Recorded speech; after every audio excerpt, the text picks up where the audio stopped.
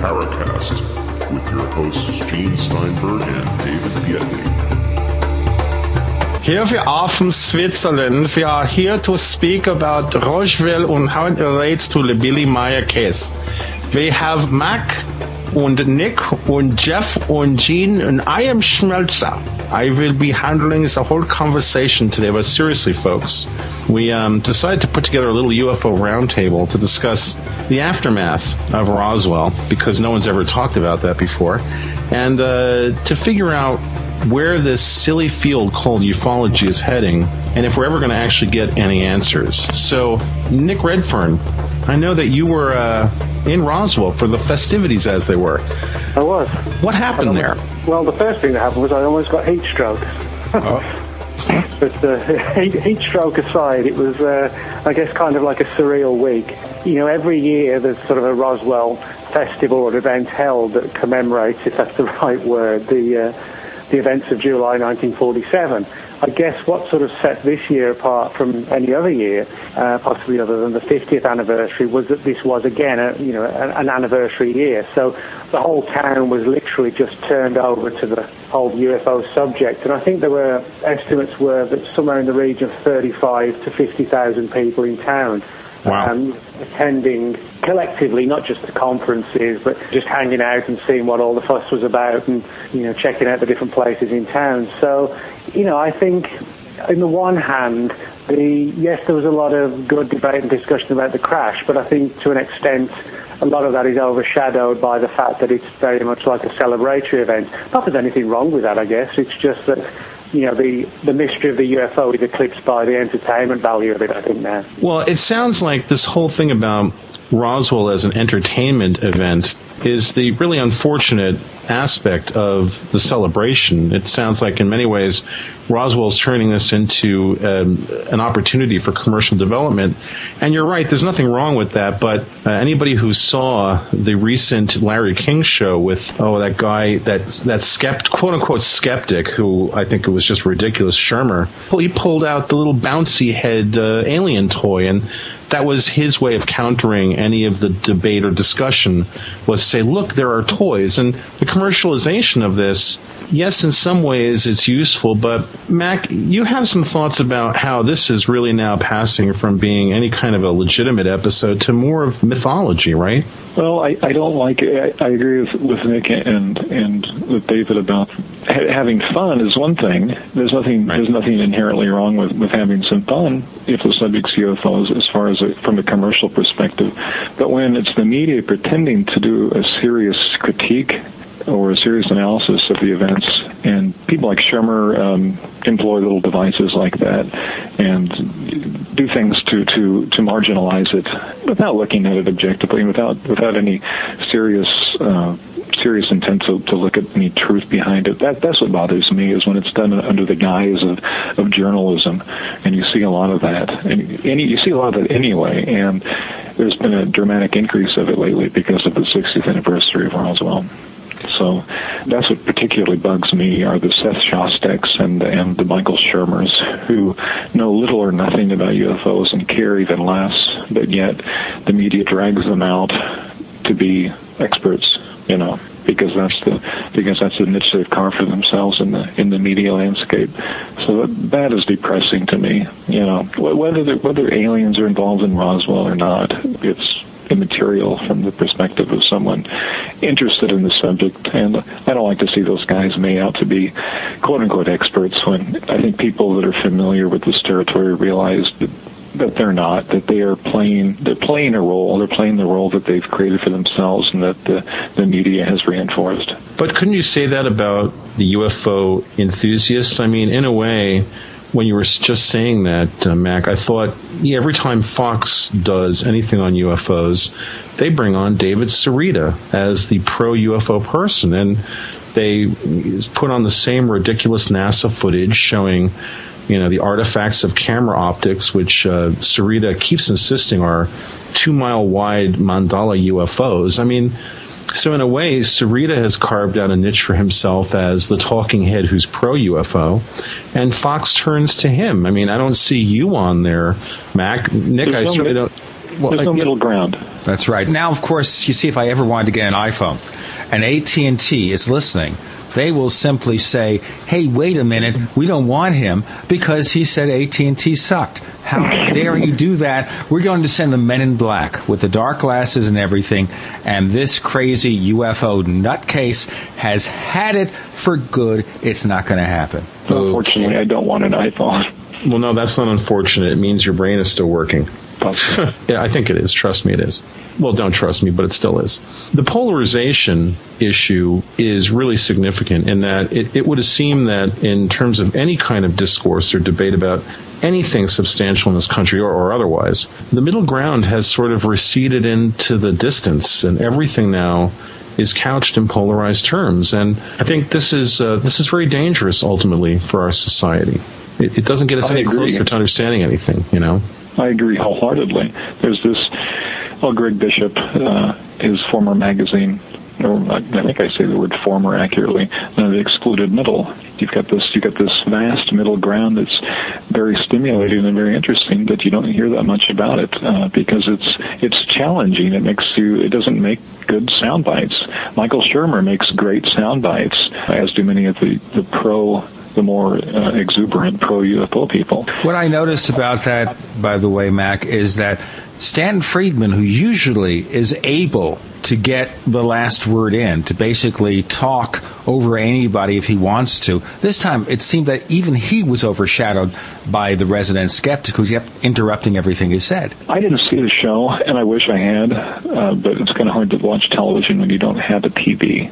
And all in all, I figured I'd be able to catch it on YouTube, actually. And I looked last night, and it hasn't been posted yet. I've heard reports about the show and how it went. And, yeah, Stan Friedman's incredibly articulate, and it's a shame that he didn't get the last word in, because at the very least, even if he doesn't issue a proclamation that Roswell was indeed aliens, he'll keep the argument alive as far as introducing or reinforcing the fact that there are things we don't know about this. Whereas the pseudo-skeptics like Shermer and Shostak, who's recently had several things to say about Roswell, none of them interesting at all, are very concrete in their declarations about the phenomenon. It's nothing. It's done for commercial reasons. It's hysteria. Just rather ridiculous arguments. And those guys generally usually when you pit those guys against Friedman or Kevin Randall, they kind of get their wind taken out of their sails a little bit. So it's a shame to hear that Shermer, of all people, gets the final word. Well, the problem is here you have to have a good and talented talk show host to rein in the people.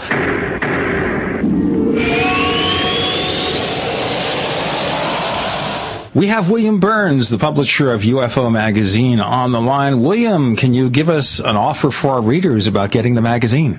Yes, I sure can. Here's an offer for your listener. We have a special 5-issue introductory offer for first-time subscribers, $19.95 for your first 5 issues. Not available anywhere else but on the Paracast. So, Bill, how do they place the order? People can place orders by going to www.ufomag.com.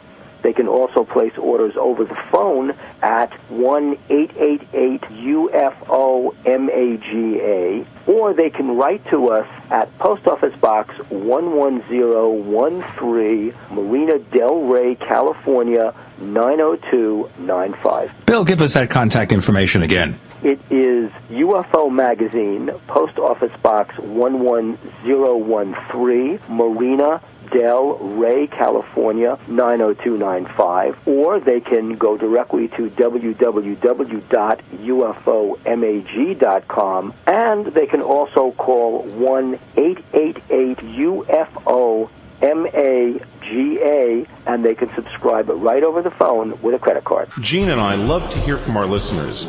If you'd like to share your thoughts with us, send your messages to news@theparacast.com. That's news@theparacast.com. And don't forget to check out our website at theparacast.com, where you can download past episodes of the show for free and visit our dynamic discussion forums. Also, please patronize our sponsors. Tell them that you heard their ads on the Paracast. They'll appreciate it, and we will too.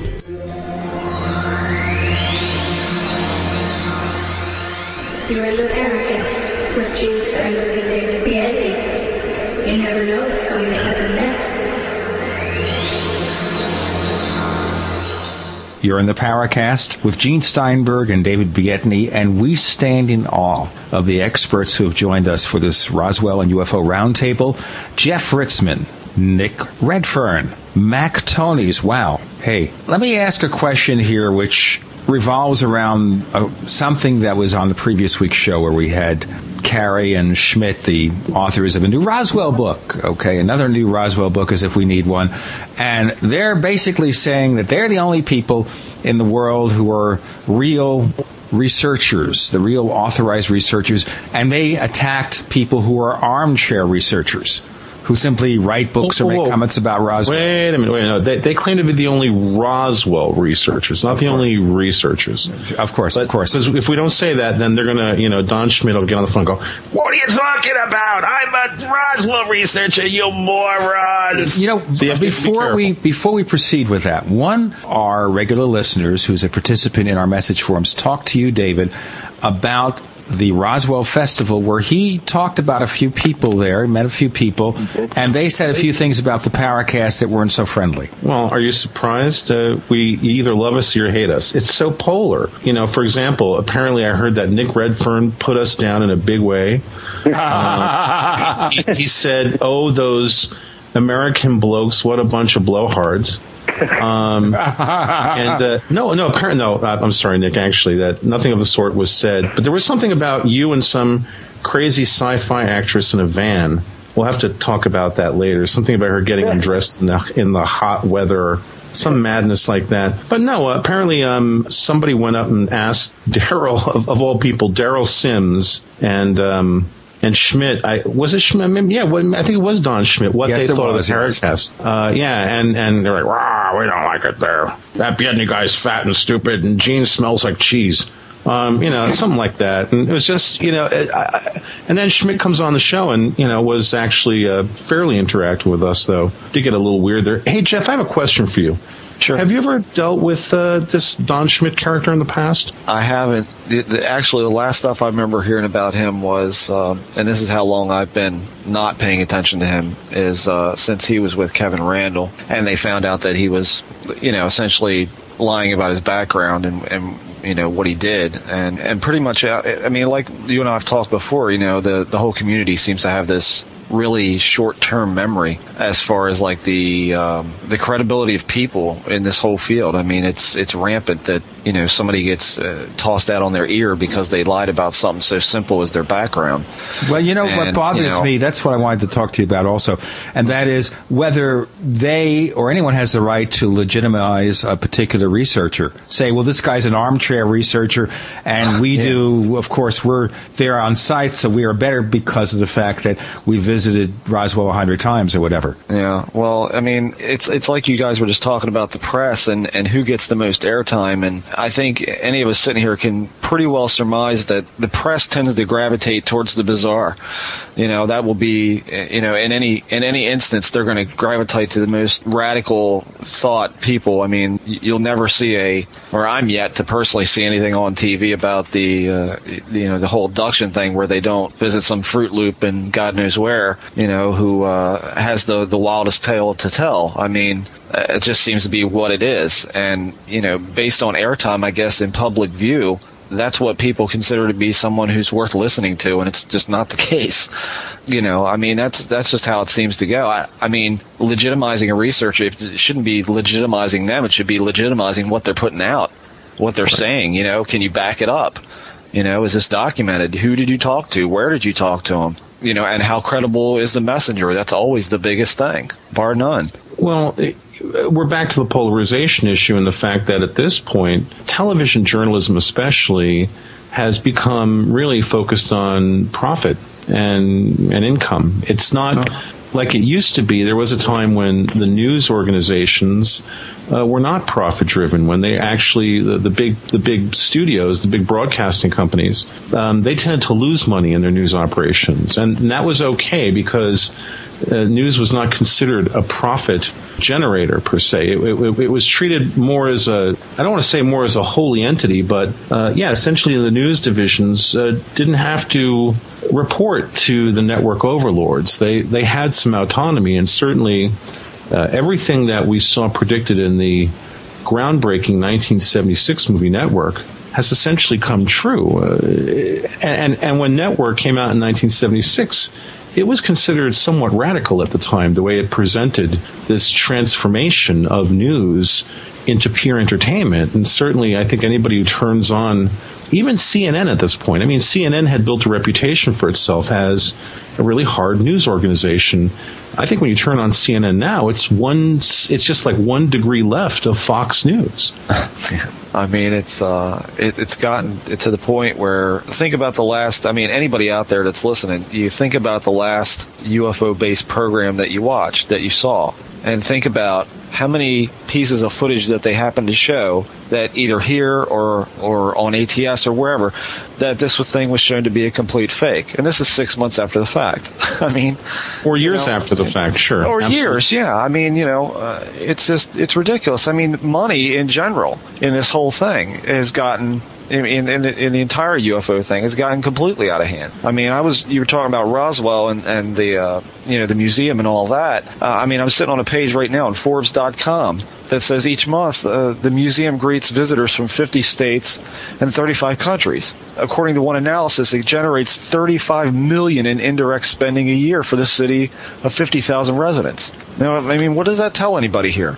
That a lot of this stuff is based on a dollar, and as far as I can tell anymore, I kind of agree with Mac that I don't know that it's been turned into this different thing now, and it's like, people are coming out of the woodwork. Oh, I was a witness too, and I can't swallow any of it anymore, really. I mean, it's crazy. I think personally speaking, guys, I think the problem, why that's happened to an extent at least, has to lie squarely with the UFO community, and this is something I've discussed with people before, is the fact that, you look at collectively the history of the UFO subject and the sheer number of reports on file. What's happened is that instead of just being added to the body of intriguing reports which could point in this direction or that, Roswell has been elevated to almost this mythical status by elements of the UFO research community.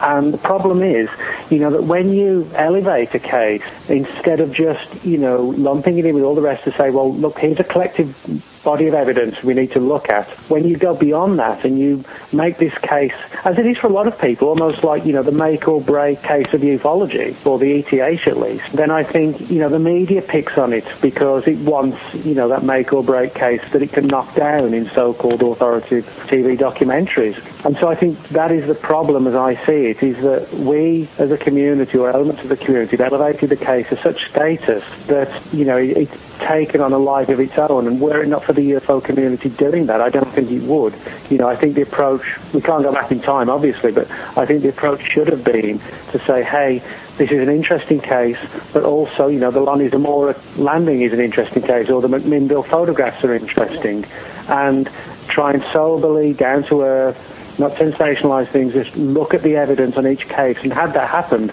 we might make a lot more headway than having to fight through this whole swamp, if you like, of entertainment and endless TV shows, etc.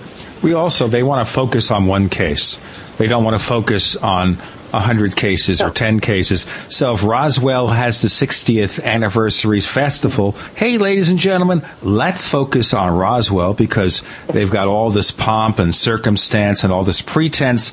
Now, the one thing that those two guests, Mr. Carey and Mr. Schmidt, said last week that I kind of agree with is that we disbelieve about everything the government says except about Roswell. Well, that's an interesting point, and I think the problem with Roswell, you just used the word believe. The problem with Roswell is that 60 years on, although I have the utmost respect for people who research Roswell and come to a conclusion based on the evidence that they think this or that is happening, they conclude that. But the problem is today But Roswell, it's 60 years ago, and actually doing evidence to the point of being able to prove something for any of us is really, beyond us now.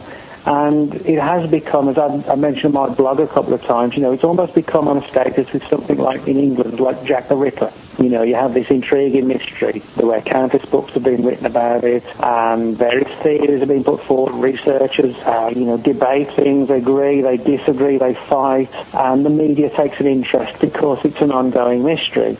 And I think that's the problem with Roswell, is a lot of it now comes down to belief, because there's nothing substantial beyond that to basically focus upon. And again, that is the other big problem with Roswell, not just the fact that it's been elevated to such a status, but that it's unlikely to be resolved because it basically defies being resolved. So, I think it's a really problematic case in several respects.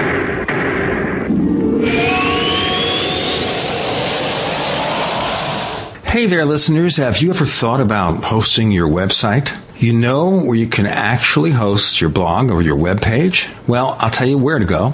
Host I Can. And as a matter of fact, they provide all our hosting too for this site. And guess what? Their price starts at only $7 a month. How could you go wrong?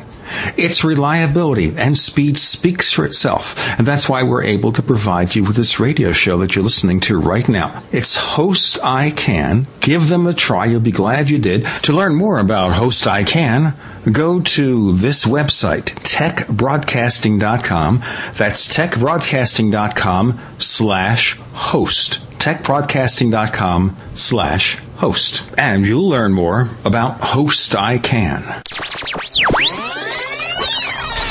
You're in the Paracast with Gene Steinberg and David Biedney. You never know what's going to happen next. You're in the Paracast with Gene Steinberg and David Biedney. This is the Roswell UFO Roundtable featuring Nicholas Redfern, Mac Tonnies, and Jeff Ritzmann. We'll keep altering the order of the names so people are not necessarily given first preference. David? Well, plus it's not the Roswell Roundtable. I don't think we should limit our discussion of this topic to Roswell, because I think what Nick just said is probably correct. I don't think we're really going to ever get to the real bottom of this case because of the fact that at this point there is just too much mythology surrounding it. Nick, along those lines, I'm curious to know, given that of the five of us, you were the one who was there for the 60th anniversary event. In speaking to people, did you get the sense that there were a good number of people there looking to have real understanding of this, or did you feel or find that the majority of people were there sort of either in an entertainment capacity or, in the case of the speakers, looking to make some dollars? What do you think? It's a good question. I think as far as the conference speakers are concerned, the conference organisers and the attendees, there was definitely a deep yearning, if you like, to understand what really happened and to see if there were new revelations. But, you have to remember there were two conferences in town. The one I was at, which wasn't at the Roswell Museum, it was at the Civic Museum. Mm-hmm. That had a couple of hundred attendees at most, which is a decent turnout. Yet there were sort of 35,000 people in town. So there's no doubt that the bulk of the people who were there for the entertainment angle. And, fair enough, they're not ufologists, they're not UFO researchers, but they know that this is, a big event and it's entertaining to take the kids along. There were things like, buy alien food, alien beer, there were bands playing, there were parades up and down the town. So for families, I think it's more the entertainment idea of, let's go and see the real X-Files and have a day out and eat some burgers and ice cream. But again, I don't hold that against those people because they're not part of the UFO research community. They're just members of the public. But I do think as far as the people who attended the conferences were concerned, that, that there was a desire to know what's going on. But the feedback I got was predominantly, regardless of what the truth is, the question was, when are we going to know the truth? And I keep coming back to this. I always say to people, I don't believe we will.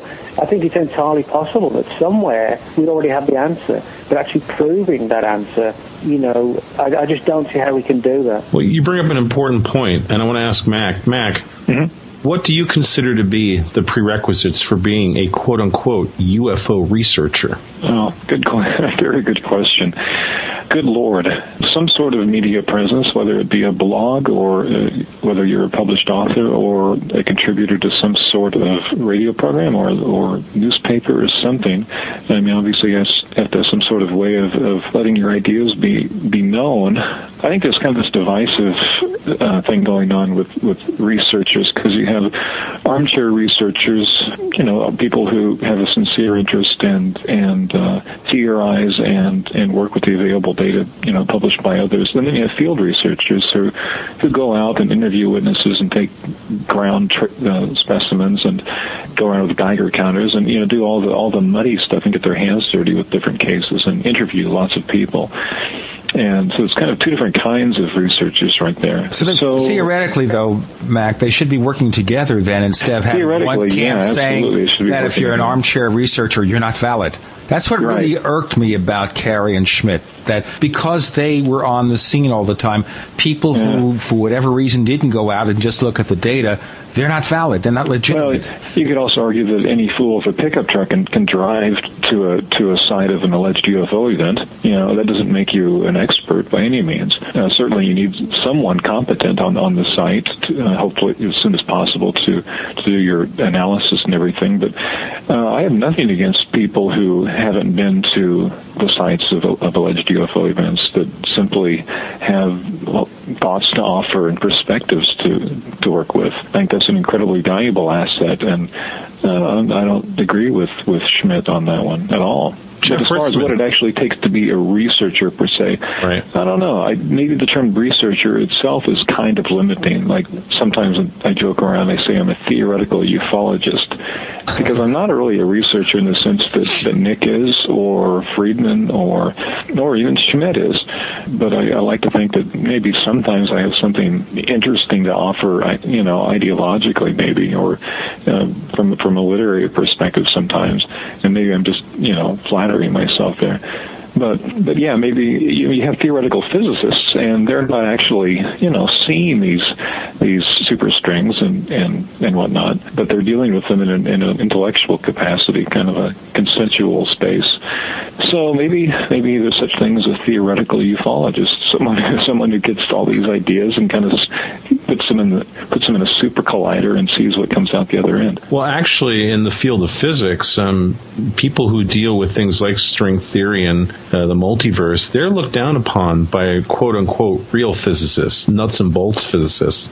They look down on the theoretical physicists, and there's this issue of, hey, you know what, we can talk about physical realities that are provable, that are testable in a lab, whereas if you're talking about string theory... String theory is the Roswell of physics. Well, yeah. Yeah, in many ways it is. Jeff, I wanted to ask you a question, because you and I both share something sort of odd, and my question for you is, if you want to put yourself forward as someone who's studying the UFO phenomenon, I'm going to move this around a little bit. Instead of calling people researchers, I like to call myself a student of the paranormal, and that I'm really interested in it, but I don't necessarily think I have any specific credentials. Jeff, do you feel that someone who has seen UFOs, has been a quote-unquote experiencer, is more or less qualified to offer opinions about this topic? Ooh. Well, I guess that depends on the person, doesn't it? I mean, sure. It's really going to come down to, we've both met a lot of people who either want something to be true or want something not to be true. I think you have to look at it from the standpoint of the individual. There's plenty of people out there, things that are interested in it, but they don't know quite what they saw, and they're not quite sure they believe, the commonly held theories out there. I know I don't. I'm probably the odd duck of all that, because I don't necessarily believe any of it. But it's a real flip of a coin. It's going to come down to the individual, I think. You're looking at a lot of different theories that people have out there, and everybody's trying to grab the brass ring. That's really what it came down for me years ago. A friend of mine had said, everybody wants the brass ring. Everybody wants their theory to be the right one. Everybody wants to win the lottery, whatever. But it's going to come down to how's that person approaching it? Are they approaching it from the standpoint, well, I believe this guy's telling the truth, and now I'm going to prove it to the world, or are they going in for the aspect of it could be real, or this guy could be trying to pull one over on me to make some money, or whatever? To me, it's always going to come down to that individual. Are you more apt aptitude-wise, are you better to talk about that kind of stuff? I think if you've already seen it, I don't know, your preconceived notions can kind of taint that at some point. It has with me, but I don't know that anyone. You might have a little bit more insight. You and I have talked about that visual thing where you look at something and you just know that that's not normal, and there's that guttural response that you get. That you're like, that's it right there. That's it. And you can get that, but how do you write that up? How do you convey that to other people? I mean, it's hard to do. It's really tough to do, and the way I've described it on the show and in conversations with people is when you see something that is clearly out of the normal, it is paranormal, there is this instant reaction, this adrenaline shot, because your eyes are seeing something and your brain is saying, oh no, because the brain has no reference point. The brain has never seen something like this. One of the things that was interesting about the Phoenix episode 10 years ago, and not the lights that were the flares, but the big triangular craft, the big boomerang-shaped craft, was that the people who saw it specifically said, I know it wasn't one of ours because I've never seen something that big in the sky. Right. And, they're describing something essentially a mile long, 5,000 feet long. Now, I think people have a hard time visualizing that. And what I would suggest to them is that they look at a big cruise ship, like, the Constellation or the kind of cruise ship that's got 1,000 passengers on it, whatever. Those cruise ships are 1,000 feet long, 1,100 feet long. Now, take 5 of those, string them together, and then put that up in the sky. Well, at that point, when your brain sees something like that, your eyes see it, your eyes relate to your brain, there's something a mile long in the sky, and the brain goes, no, there isn't. And the eyes are saying, yes, there is, there it is. And the brain says, no. That's and not there is possible. there is this disconnect, and what happens is that if you're a normal person, quote unquote, it generates a real strong fear response because essentially you don't know what to do, and so the fight or flee comes in, and at that point when you're looking at something that big, you just want to run. And this is what I think a lot of people have a hard time understanding, people who have not experienced this, and really at that point being a little humble about what humanity is and what we're capable of, because once you see something like that, you say to yourself, we're ants with language, we're viruses with shoes, to quote Bill Hicks. And it's like, I mean, at the same time, when you talk about, just for instance, the thing in Phoenix where people saw this immense thing in the sky, I mean, I understand where people would say that's truly bizarre, but at the same time, for me, I've got to look at something like that and say, if I was there and I saw that, would I say we don't have anything like that? Well, I can't say that because I don't know. I mean, again, I look at the Black Project stuff that we see today that they've had since the 60s, and I say, okay, well, what do we have now that we're not going to find out for 20 years down the road? I mean, I can't quite make that leap to say I think that we don't have anything like that. Hey, I have seen stuff that I can say I don't think we have anything like that. You have, I have, but I can't say when it comes to certain things that I can say, yeah, that's absolutely 100% not from here.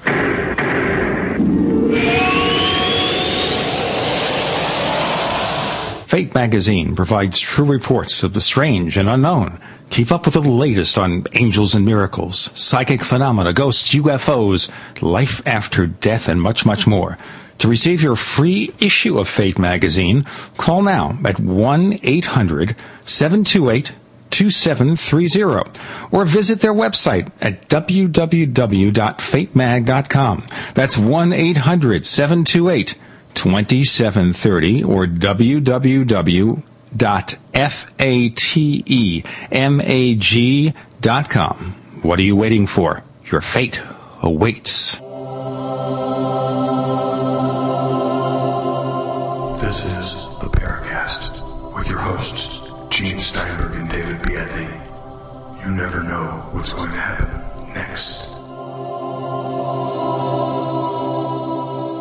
And this is the Paracast with Gene Steinberg and David Biedney. This is a UFO, partly Roswell Roundtable. How's that, David? With Jeff Ritzmann. We make his name first this time. Mac Tonnies and Nick Redfern. I wanted to ask one or two quick questions, and then Roswell is gone. Okay, we have these so-called alleged deathbed confessions, like Walter Hott, for example. As I recall, he mentioned something about seeing bodies. And then we have his daughter appearing on Larry King saying, no, he didn't see bodies at all. So what is going on here? Why do we have the deathbed confession here and the daughter who supposedly was involved in getting that along with these two authors, Schmidt and Carey? What is the truth here? Why is there this disparity? I would have to say I'm not fully aware of all the details of that. I've just got the Witness to Roswell book, and I'm going to do a review of it, but I need to read it fully, and I didn't, unfortunately, see the Larry King show. I think, in general terms, when you're dealing with sort of 60-year-old incidents, and maybe there's a deathbed confession, or the deathbed confession was given 20 years ago, and one daughter remembers one thing, a son remembers another, an aunt and uncle remember something else, then, I think it becomes problematic. I think the ironic thing is that a lot of these deathbed confessions are probably quite genuine. I think the problem is it's the interpretation of what the person's seeing. I mean, for example, I read a book called Body Snatchers in the Desert, which suggested a down-to-earth theory for Roswell. However, the ironic thing was that the scenarios that the witnesses or the people I interviewed presented, i.e. a number of crash sites, exotic-looking vehicles, unusual-looking bodies, actually tied very, very closely with the ETH believers, if you like. The only difference was the interpretation that the witnesses and the people involved were putting on the materials and the bodies they saw. Some perceived them to be extraterrestrial, others claimed they were handicapped human subjects. So I think, again, the problem is not so much that we've got deathbed confessions, but how we interpret memories and how we interpret what those people were interpreting 60 years ago in terms of confession. And I think that's where things become problematic. And again, it's related to this whole issue of Roswell being an ancient case with pretty much everybody dead and no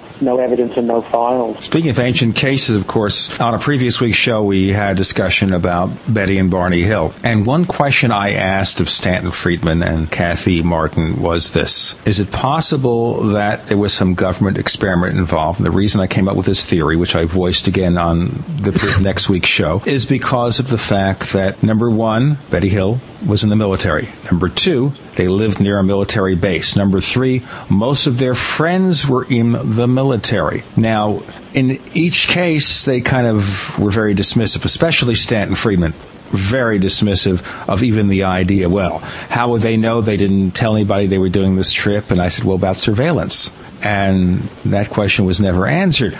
So in looking Gene, don't bother me with the facts. My mind's already made up. This is where I think Friedman is guilty of a lot of the things that he projects onto other people. He's become a nasty, noisy negativist then? Well, I won't say that. I think very highly of the work that Friedman's done over the years, and I don't think that any of that should be discounted. I think that he's done some really hard research, and that's something that I think for a lot of people who are in this field, they can't make that claim. I'm not so sure when Stanton makes claims about being, the only scientist involved in the field. He's got some point to that. Of course, he hasn't been a practicing physicist in a long time. And I'm not trying to in any way denigrate the man's background, but I think that he is, at this point, really vested in a certain approach and a certain set of theories about this, and that he really doesn't want to hear anything different. I think the first time we had him on the show, we brought up with him the issue of, hey, what are the possibilities of these creatures being interdimensional beings? And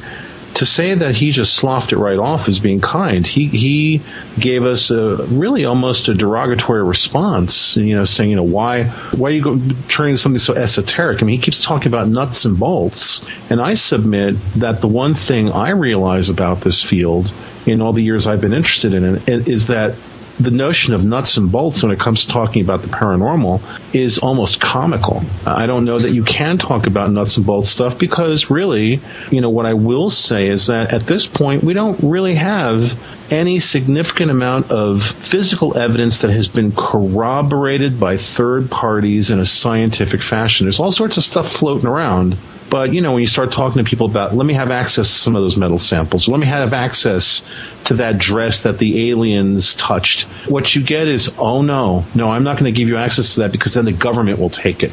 Well, the dress, it's read the book. We can't tell you anything about it. Well, yeah, and I thought that was an issue. When we talk about, just to get back to the notion of researchers, someone who I've always found really credible is Dr. Bruce Maccabee, because this guy is an optical physicist. This guy does really hard research work. When he gives his opinion about photographic evidence, this is a guy who's been trained in photography, who's been trained in optics, who, when he makes a proclamation about photographic evidence, I think he's worth listening to. And I'm going to throw that name out there because, there have been all sorts of accusations and little stories that come up. Oh, he's a government operative, which of course is what David Sarita called me when I confronted him with his crap. He said, "You're an NSA operative," and I said, "You're an idiot," because and that was to put it mildly. Well, I said probably something a little worse than that, but. The point is that, when we're talking about researchers, it is nice to see a little bit of science applied to this. I mean, I won't talk about anything as a researcher with exception to one area, which is photographic image analysis. I'm capable in Photoshop. I think I'm more than capable. I have a long list of credentials, and that's the only place where I'll come to this field and say, all right, I'm going to give you a qualified opinion, and it is just that. So, Nick and Mac, I'm really curious, because I think I know what Jeff thinks about Maccabee, but Jeff, I'll let you get a word in there. Mac and then Nick, what do you guys know about Bruce Maccabee, and what do you think his status is as a researcher in the field? I'm curious.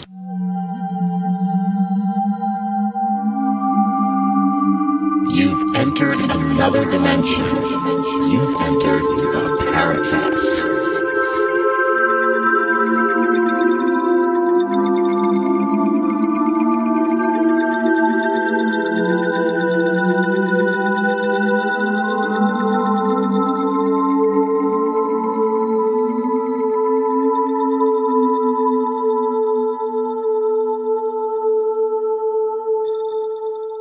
You're on the Paracast with Gene Steinberg and David Biedney, and we're talking to Nicholas Redfern, Jeff Ritzmann, Mac Tonnies, Nick and Mac. We'd like your response about Dr. Bruce Maccabee. We had a lot of fun with him on the show, by the way, when we was on recently. Who wants to take it, Nick?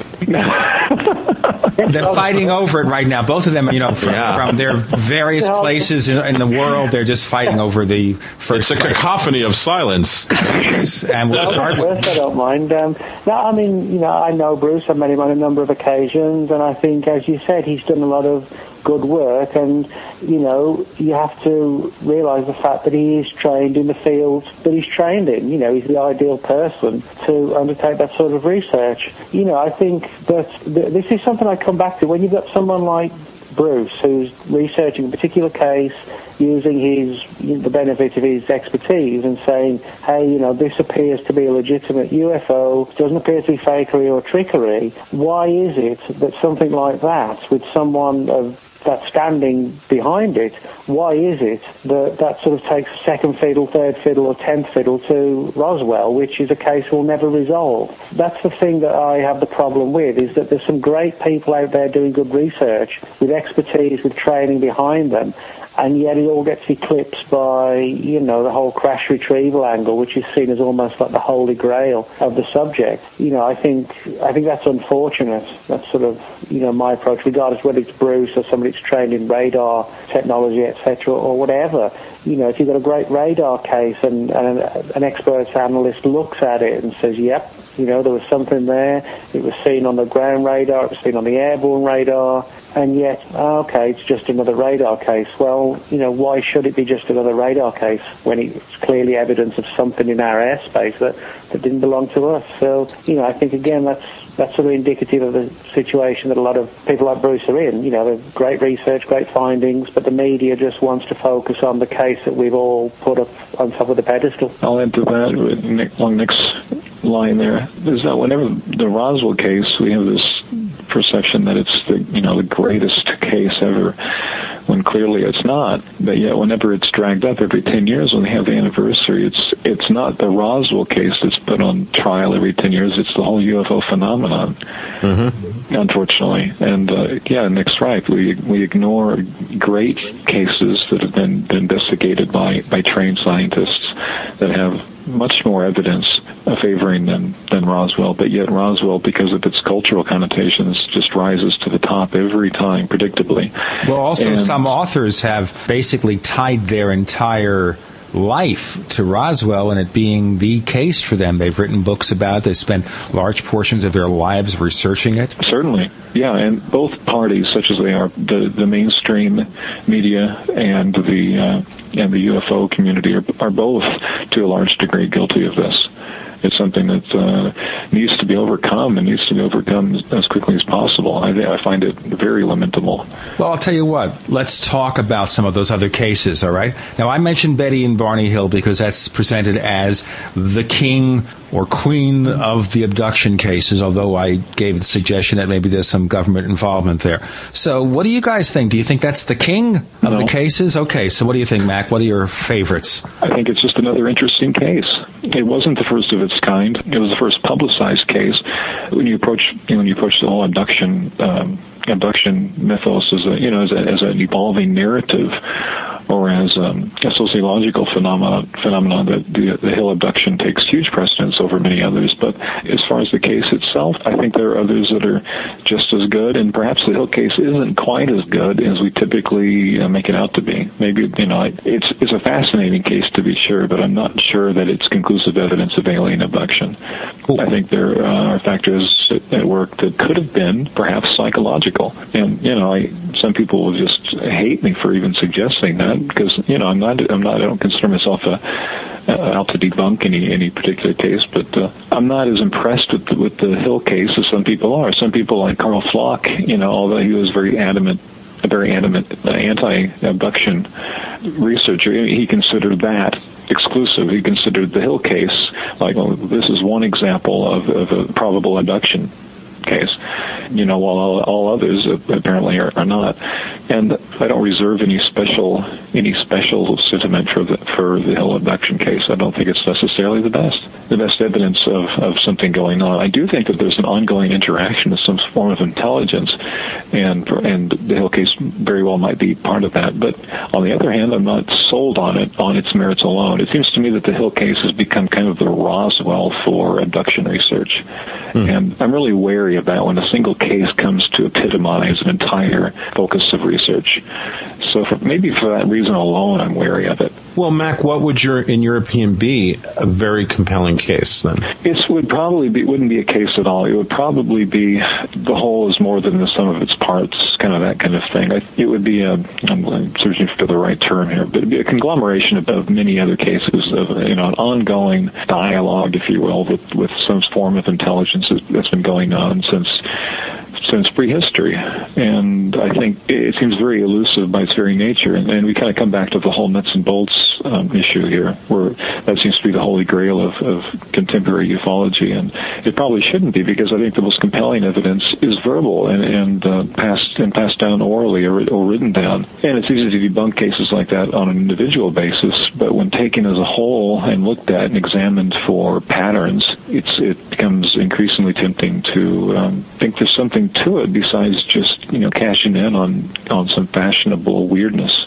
So I'm not sure if I have a specific case in mind that I would hold above all others, but I think that when you assemble all of the abduction cases and all of the contact cases, we shouldn't leave those out. I keep talking about abduction cases, but I just mean contact cases. And maybe even when there's no humanoid present, but cases in which some sort of alien intelligence is perceived. If you get all of those and you assemble those and you examine these for patterns and consistencies, I think that adds up to a legitimate enigma, something that we should be studying. Whether you can break it down into individual cases that will prove it, which has been tried again and again, like Bud Hopkins, he found the witnessed case, and he thought that would be the ultimate abduction case. And of course, it has very nuts and bolts trappings, which is in keeping with kind of what we expect. But we see this happening again and again, and I don't think we're going to find it. And I think it's the nature of the phenomenon that's going to prohibit us from confirm finding it. I don't think it's a phenomenon that will yield physical, tangible, palpable evidence that we crave so much, and justifiably so, I suppose. But it kind of challenges us to revise our research paradigm. And that sounds kind of like I'm dodging the whole issue, I suppose. But well, yeah, you are, but that's okay. Because what you said is interesting, that verbal reports and verbal accounts of observations are real compelling. What was really wild when Shermer was on the King Show was that he made the claim that you can't trust any human observations ever. And even went so far as to say, which I found absolutely outrageous, that a pilot was no more qualified to discuss or evaluate aerial phenomenon than any other person. That person was not in any way an expert, and their accounts and eyewitness testimony should not be considered and weighed in a more significant way than Joe Schmo on the street reporting something. Shermer showing his true colors as a pseudo-skeptic. Well, maybe what we should be doing... intellectually dishonest, in my opinion. Maybe what we should be doing here is letting out all the convicted murderers who have been convicted by eyewitness testimony, because obviously they can't be depended upon.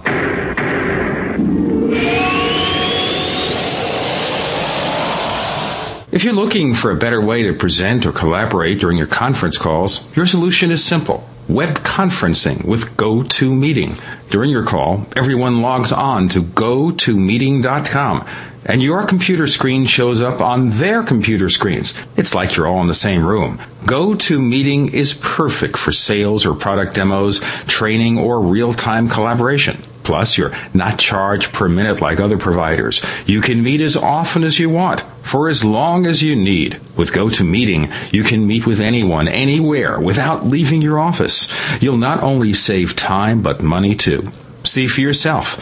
Try GoToMeeting free for 45 days. Just visit GoToMeeting.com/podcast. That's GoToMeeting.com/podcast. Try GoToMeeting today. You're in the Paracast with Gene Steinberg and David Biedney. You never know what's going to happen next. You're in the Paracast, and we're in the first hour of our special UFO Roundtable featuring Jeff Ritzmann, Mac Tonnies. Hey, you put him twice. You put him first twice in a row. Colonel Ritzmann, where is the best case ever? Because I know nothing, Colonel. And you, Ritzmann, you are the king. Where is all the good cases? Where's the good cases? Oh, wait a minute. No, we also have Mac Tonnies, or as Cal Corp says, Mac Tons. There's Big Mac and Nick Redfern, who unfortunately, Nick, and I'm going to do this to you because I just like crapped on everybody else, so now I got one for you. I saw you on that episode of Penn and Teller's BS show with the ghost hunting. Man, you should have hit those guys. You should have defended yourself. Jeez. Do you not realise how they make that show? That you actually don't get to meet them. Really? What happened is that the participants in the show go out to the location of, wherever it is you're investigating. In our case, it was a haunted house in a little town in Texas. And they pre-film it, then they take the footage back to the studio, edit it for the program, and then Penn and Teller do watch it and offer their opinions. The actual participants, such as myself, our job ends literally when they finish the filming out in the field. We didn't get to meet anybody from the program other than a hired cameraman and obviously the producer. That was it. Wow. But I mean, again, that's the nature of that program, by its name. That is the thing, is that, I'm quite happy to argue with the best of them, but the problem is that if you're taking part in a pre-recorded show and then the presenters of the show, offer their opinions afterwards, you just simply have no way of countering that opinion. Now, to turn the question that we asked Mac before, in your opinion, and I know you've looked at a lot of cases, what's the one or two that stand out to you as the ones that have captivated your interest the most? Yeah, I think one of the problems with a lot of talk shows, if you like, or documentaries on UFOs where, for example, the researcher is pre-recorded out in the field investigating something. It means that, unfortunately, whatever show it is, that when it gets back into the studio and it's edited down, and then, they bring someone on to comment on it, unfortunately, if your piece was pre-recorded 2 weeks earlier, as is very often the case in making shows, you simply have no vehicle or outlet to respond to criticisms or claims. And, you may well have very good, strong responses and answers, but, there's just no way, to voice those opinions or theories. That is one of the hazards when it comes to doing TV work. The nature of the beast, so to speak, is that you're out in the field, you're pre-recorded, and,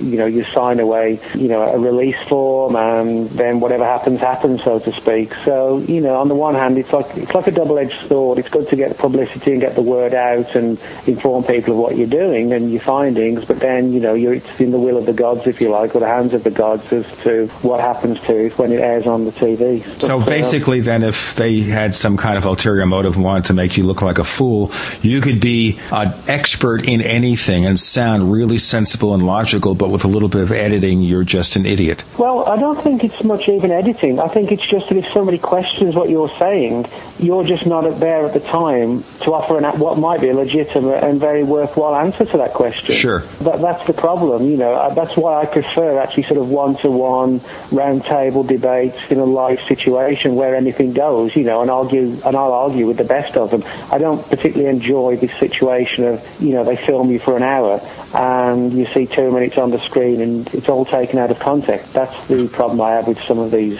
documentary shows. That's pretty much the deal with any kind of a documentary or any kind of, certainly television news is all about concision. And if you can't fit something in those 10 seconds or 20 seconds, then they're not interested in even talking to you, really. Well, the problem is it's something that Mac brought up earlier, and it's something that's sort of very perceptive.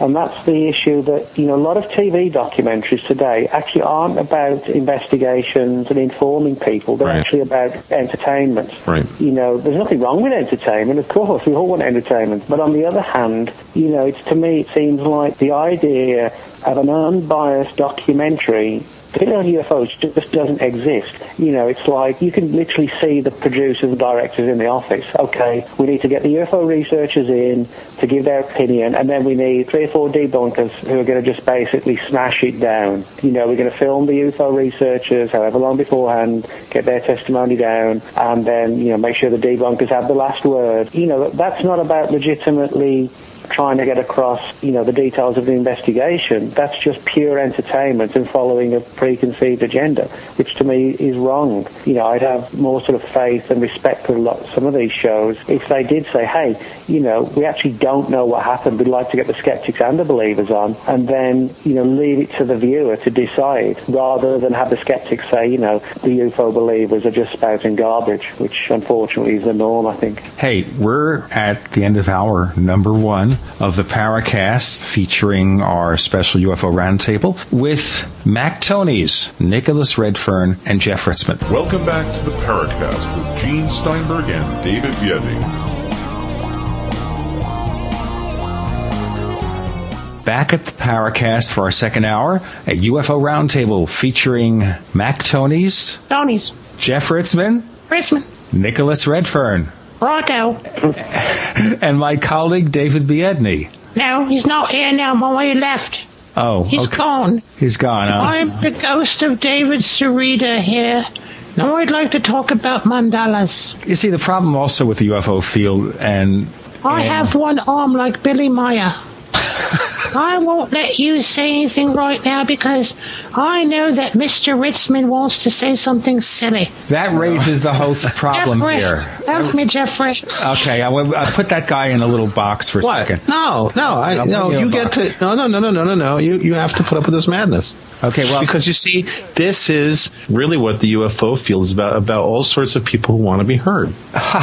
Hey, speaking of which, this raises the problem in the specter that, for example, This is the problem with the UFO field, is that there are so many different factions. When the media wants to get spokespeople, they get a David Sarita. And maybe they don't see that David Sarita and Mac Tonnies and Nicholas Redfern and Stanton Friedman and all these other people are different and have different points of view, different levels of authority. But they don't understand that. No, I agree with Nick. I think they know exactly what they're doing. When they call up Sarita, they know he's an asshat. He's going to say stupid junk that's going to be completely ridiculous and laughable. And I think they do that on purpose. I think they do that so that the subject is not taken seriously. And I have to tell you, that Larry King show the other night, Shermer ended up looking like a fool. I thought he actually came off really bad. Even if he might have gotten the last word, he did not present anything legitimate, really. He said the most outrageous stuff, like that you can't trust a pilot to be a good observer. You know, stuff like that, which what Max said, it was just really indicative of his actual agenda. Sure. I wouldn't fly again after listening to this guy. Yeah. Or gee, Mr. Shermer, I guess when you go to the doctor and the doctor observes you and listens to you, that he's not really qualified to make an actual diagnosis based on his observation. What about using feathers to treat you then? We just get feathers out and we... No, leeches, man. No, go right for the leeches on your skin. You might as well. Is that like the bloodletting or something like that? Yeah, leeches. You slap them on, and then when they're done, you throw them on a frying pan with some garlic, and they're delicious. What? No, but now our guests are going, how can I hang up the phone and make believe my connection's cut and get off this damn show?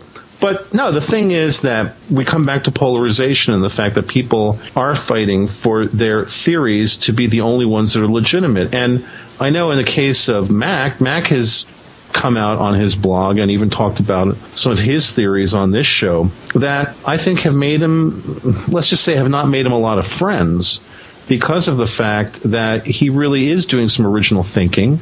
That's one of the reasons I really like having him on the show. I think that Mac's on to something with where he's going, certainly with regards to what might be the real source of these creatures. And there's been a lot of stuff we've talked about with Jeff, both on the show and privately, that I think leads us towards the stuff that Mac is thinking about. And I think what we have to do in the realm of UFO study, I won't call it research, let's call it study, is we have to sweep away a lot of the cobwebs and try to approach this from maybe a more original, I should just say different point of view. I think that in many ways, what the Roswell situation shows us is that we're stuck in a bit of a quagmire. You know, we're treading water here, and for those of us who would like to try to gain some sort of deeper understanding of this, whether or not that's possible, I don't know. For those of us who really are trying to look into this and trying to get a handle on what's going on, we need to reset the computer. We need to basically, maybe not completely reset it, but just be open to new ideas about this, because it's pretty clear to me, at least, and I'd be curious to know what everybody else on the panel thinks, that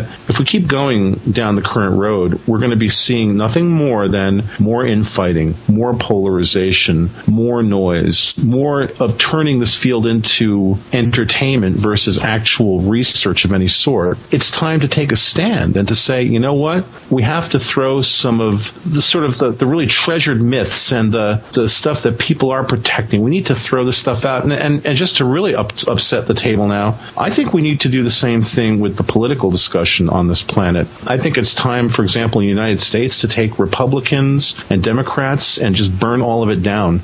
I don't think it's serving us anymore, because basically we're no longer in a government that's two parties. We're in a one-party corporate feudal state, and it's not serving us. It's certainly not serving the masses. It's serving a very small number of people. In the realm of paranormal research, this polarization of either from outer space or are they just figments of the imagination, I don't think it's either of those. So I'm curious to know what other members of the panel think about this idea of turning the table upside down. I'm all for it. For explaining my 2 cents on that. I totally agree with you. So how do we do that, Mac? How do we turn the table? Is it even possible at this point? Well, that's a big problem. You turn one little, you try to change one thing, and you set up a domino effect, and everything gets changed. And I think there's a lot of people who agree with you, and I think there's a faction out there who sincerely and literally thinks that on December 21st, 2012, some galactic cycle is going to reboot the human computer and everything will be different and better. And then in your technology crowd, you've got people who are eagerly anticipating the singularity, that's going to happen here in 2030. And undoubtedly something will. The law of accelerating returns with technology, but it's not going to alter the human predicament in any massive existential way. It's not going to redefine who we are.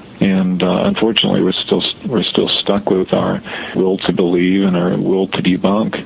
So, yeah, we need to turn anything upside down, but we need to do it kind of in a viral way, not in a physical, violent way, but in a more insidious way, kind of a biological warfare kind of way, where we introduce little memes into the ideas pool and let them work their way. But in order to do that, you have to have quite a bit of intelligence at your disposal, and the UFO community as a whole is lacking some of that, and it's also lacking internal consistency and coherence. So, good luck getting the quote-unquote UFO community to cooperate with itself in order to enact changes like this. Well, that's what upset me so much about what was said on last week's show with Mr. Carey and Mr. Schmidt, to mention their names again, because they have this separation between the armchair and the field researchers, and it got me going crazy.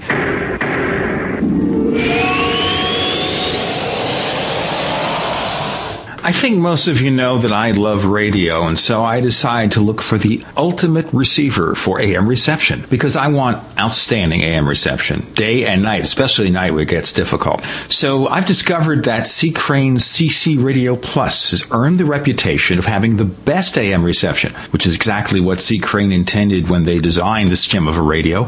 Along with its legendary AM reception, it also has excellent FM reception, a weather band, TV audio, and the ability to run on batteries for, and listen to this, 250 hours. So whether you use it as your bedside radio in your kitchen or at work, the CC Radio Plus will give you the pleasure of clear AM reception.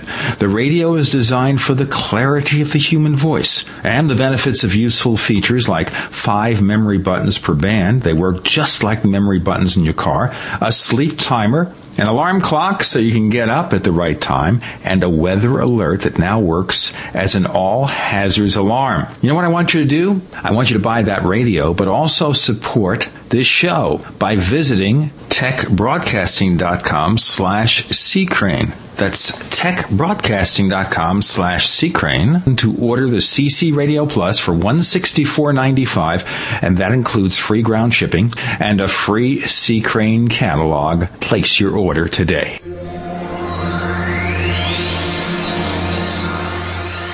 You're in the Paracast with Gene Steinberg and David Biedney.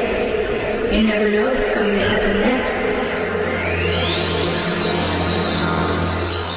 We are not crazy to say you're in the Paracast with Gene Steinberg and David Biedney, and we have a UFO Roundtable in progress in the second hour featuring Nicholas Redfern, Jeff Ritzmann, Mac Tonnies.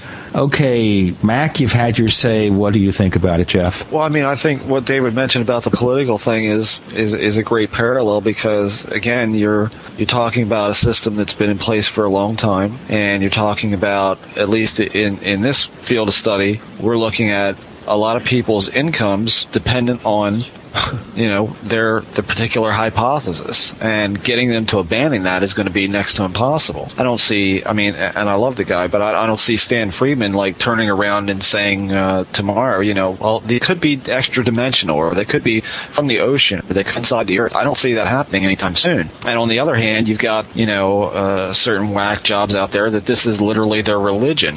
And I don't see them turning around and saying, well, maybe we were wrong, So until those kind of factions or thought processes tend to fall by the wayside, you have to be hopeful that people are going to be smart enough to say, okay, in X amount of years, what kind of tangible proof do we have of anything? What kind of data do we have on anything? And does any of it point to anything of an extraterrestrial nature, or does it point someplace else? And I've been, since probably 1980, I've been saying to people, I don't see this thing as being little green men from another planet. And even today, I ran into somebody when I was vacationing down the beach that was a Paracast listener, and he made the statement to me, and we were talking about the show, and he said, so you've been into this for a while? And I said, yeah, too many years to count anymore. And he said, well, what do you think they are? I said, I don't know. And I think he got not aggravated, but kind of like was blown away that I didn't know, or that I didn't really have a solid theory. I mean, if there's nothing out there that points to a certain direction, then I fail to see why people tend to want to chase any hypothesis at all, but rather to spread them out on the table and say these are all viable.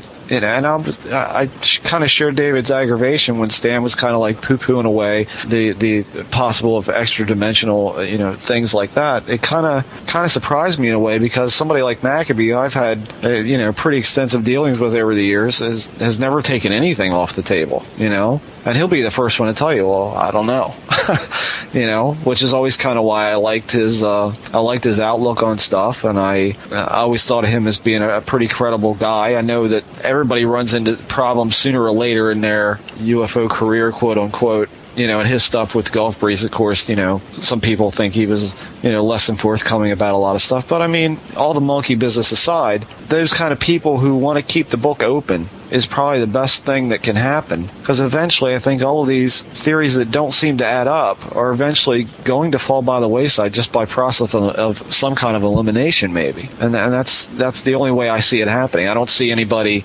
like Max says, injecting certain theories here and there. That's a good idea, but is it going to take? I don't know. Nick, what do you think? Well, I think I would agree broadly with what everybody said. I think ufology does need a good overhaul, and one of the things I've said several times is that what ufology really needs is its own equivalent of V for Vendetta, just something that radically overhauls the subject. And I actually think that's going to happen. I'll tell you why I think it's going to happen. I think the so-called modern-day ufology, as it stands right now and as it's stood for the last 20, 30, 40, 50 years, has been based upon the fact that the people who are still in the subject now, some of the elder statesmen of the subject, grew up in that whole Kehoe, Hynek, Stringfield era of, the classic sort of metal spaceships that you can bang on the side of. Aliens are coming down taking soil samples, etc., etc.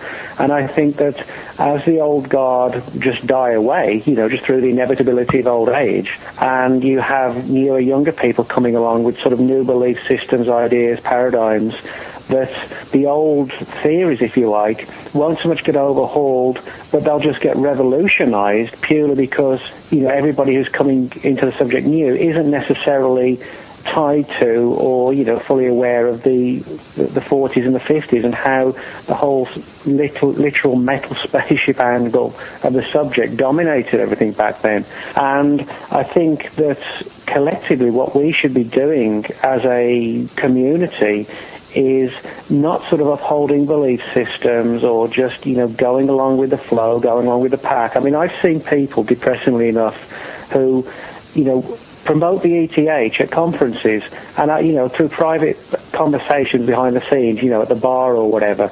I know for a fact from listening to them, they're just not prepared to say anything too controversial that's going to get them risk having them thrown off the ETH lecture circuit, if you like. And to me, that's madness. And it's cowardice. People should, like Mac, Mac's going out on a limb with the crypto-terrestrial theory, which is a good thing. Simply harking on about the old days, etc., does no good, because after 60 years, we still haven't been able to prove that ET's visiting. We've been able to, I think, demonstrate that something weird's going on, something interacting with us. But in terms of providing valid, firm answers, we haven't really got anywhere. And so, I think we need that overhaul. We need people to take chances and look at different ideas, different theories, put them all out there, and not be tied to this idea that, it's entertainment, it's the dollar angle, that we need to stay on the lecture circuit. We don't want to upset that organizer because, he's not going to book us again for a lecture or whatever. That's stupid. People need to have a bit more bottle and gumption, and I'm glad people like Mac are actually, going out on a limb and saying, hey, maybe they're not from out there, maybe they're from down here, and actually not caring if people agree with them or not, but just putting the material out for people to see. So here's when you were saying, Nick, that, hopefully this will get a little better when we have some young blood come into this. My reaction to that is to look at young people these days and realize how incredibly indoctrinated they've become in the media. And how so much of their opinions and their thoughts are controlled by the media. Do you think that it's even possible that a young person could come in at this point and not be completely, how should I say this, sort of skewed towards things like the ETH, or, really sort of intellectually polluted by all of the stuff that's been out there? That's a good point. I mean, I think it can go both ways. I mean, the media does take this approach that there's nothing to it, or, people believe that aliens are coming to Earth in literal nuts and bolts spacecraft. There isn't much time given to sort of the esoteric valet Keel type aspects of the subject, which to me is unfortunate, because I think that's where a lot of the answers are going to be found. I think perhaps more disturbing, is the idea that today kids just seem to want instant entertainment. If it's not on the computer, or it's not on the TV, or it requires a little bit of physical exercise, they don't want to know about it. It's, burgers, fries, diabetes-inducing sodas are far more important to today's kids than finding answers to something that could actually have some sort of bearing on their lives. And that's sad. It's like the days of when I was a kid, and, seeing healthy, fit kids riding around, the countryside on their bikes, exploring a little pool and say, wow, what's that, what's this? That's gone. And you could actually parallel that with ufology, maybe, that, perhaps people just coming into their teens and 20s now just don't care and won't care, not through any fault of their own, but just through the nature of how society's changed and people being brought up. And I think also there's a fact that, we tend to think of our community as this huge organisation that's speaking to the world, and, the world's going to know one day thanks to us. No. We're a small community of a couple of thousand people that subscribes to magazines, buys journals, fights with each other, argues, occasionally sits down and has a drink together, and that's all we are. The rest of the world doesn't care, other than, occasionally watching the occasional show on this channel or that channel and thinking, that's interesting, what time's dinner? So I think we have that to deal with. We're not this huge community. We could be a major force if collectively we sort of got our act together. But even then, until the hard evidence is found of an alien body or something substantial, no one's really going to care. And I think, we're actually becoming the equivalent of, say, poltergeist investigators of 100 years ago, or like Victorian seance people, that sort of thing, or people investigating fairies 500 years ago. We're either going to become extinct, or we need to realize that the approach we're taking and the avenues we're following aren't providing us the answers, and we need to break out. And I think some of us are doing that, and some of us aren't, and are going to go to the graves not doing that either. I think, and I'm going to say this with some degree of trepidation, but I think what it's going to take ultimately is some very motivated, very wealthy person with deep pockets to fund a research institute and to say devote something like $100 million over, let's say, 5 years.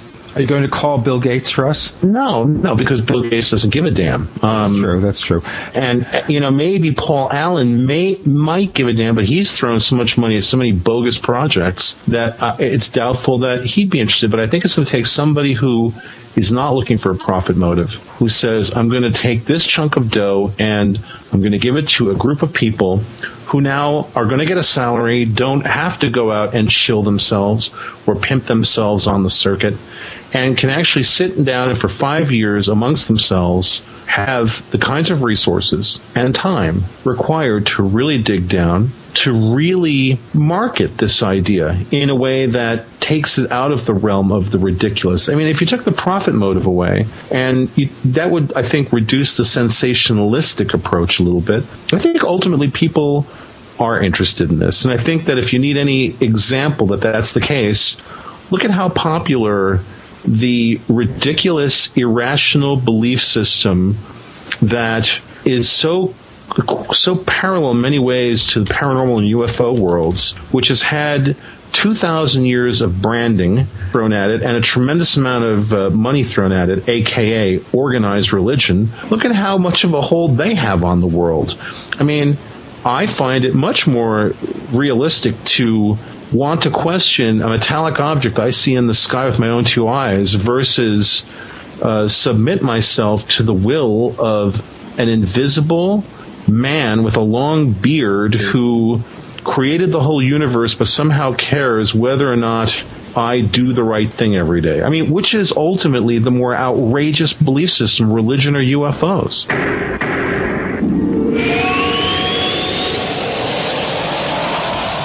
This is Tim Beckley, Mr. UFO, reporting for ConspiracyJournal.com. Fascinated by the strange and unknown, things that go bump in the night, UFOs, time travel, Area 51, the Philadelphia experiment, shady government cover-ups? Don't be left out in the lunar cold. Sign up now for our weekly online newsletter and receive our snail mail catalogs. Go to ConspiracyJournal.com or email Tim Beckley at MrUFO@webtv.net. It's all out of this world.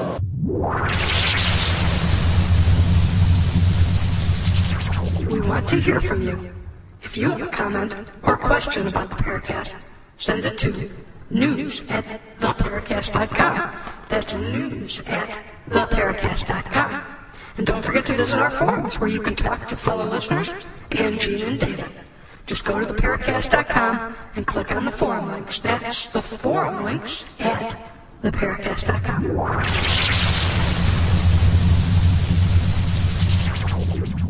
On the Paracast with Gene Steinberg and David Biedney. And on our UFO Roundtable, we are featuring Mac Tonnies, Jeff Ritzmann, Nicholas Redfern, and that other entity who is possessing David Biedney right now. I don't know who he is. I don't know. But I don't like him. But I like Mac and I like Nick. But I think Jeff smells like cheese. And I don't like cheese that smells like cheese. That's kind of like fish that smells like fish. That ain't good to eat, you know what I mean? Yeah. Sorry about that. Thanks. Where were we anyway? I'm sorry. Gene, get control of the conversation again, quick. Okay, David, please go back in your box. Yeah. Okay, watch out. I'll go pick up my guitar again and start singing UFO songs. Watch out. Well, you see, the other thing, of course, is that this discussion that we have, that the ETH is just one of many explanations and maybe others that are more apt, that's restricted to a small in crowd. The average person, when you say UFO, spaceships. Yeah, they think aliens. Yeah, right. Right. It's either spaceships or nothing. There's no other possible answer. The world is a very complex place, and as we become more technologically capable in this complex world, it becomes, I think, clearer and clearer to anybody with any amount of rational, reasonable thought behind them that you cannot boil the world down into a binary model, that it's not a world of black and white, us versus them, left versus right, that really this world is about the shades of gray in between. And certainly, if we're going to make any progress as a species, we have to move into that newer way of thinking. Otherwise, we really are doomed. Gee, it got really quiet. You noticed that? I heard a ding. Well, Mac, you just volunteered to be our next speaker in response to that comment. I heard a little ominous sounding ding. Ding. I heard that too. That's Stan Friedman has been setting entities over to listen to us in case we say anything That's bad. me. I'm Leo, the entertainer. Yeah. Why did you ask that? You asked about semen samples from Barney Hill? Why did you ask that? Why? Why did you ask that? Well, Stan, because it's a relevant question. Why did you ask it? Well, there were those round warts around his genitals. So what? I'm laughing. Laugh at me. Buy my book. Look, I have a book here. It has pictures, and it has words. And by the way, did I mention I'm a nuclear physicist? There, right there. It says on the cover. It got really quiet again. What did I volunteer for? Remind me real quick. Well, I think we were going to respond to the fact that the UFO field is, to the public, it is either ETH or nothing. And you, as a proponent of other alternative theories, that there are other possibilities we should look at, what do you think could be done, Mac, to make people realize the UFO enigma is a lot more complicated than we think? Well, I kind of like what Nick said about the old guard dying off, because that's the structure of scientific revolutions. Your old paradigm, your new paradigm triumphs not because you win any arguments over your Shermers and your hardline ufologists, but because the old guard dies off and it's replaced by new people without those preconceptions and those biases.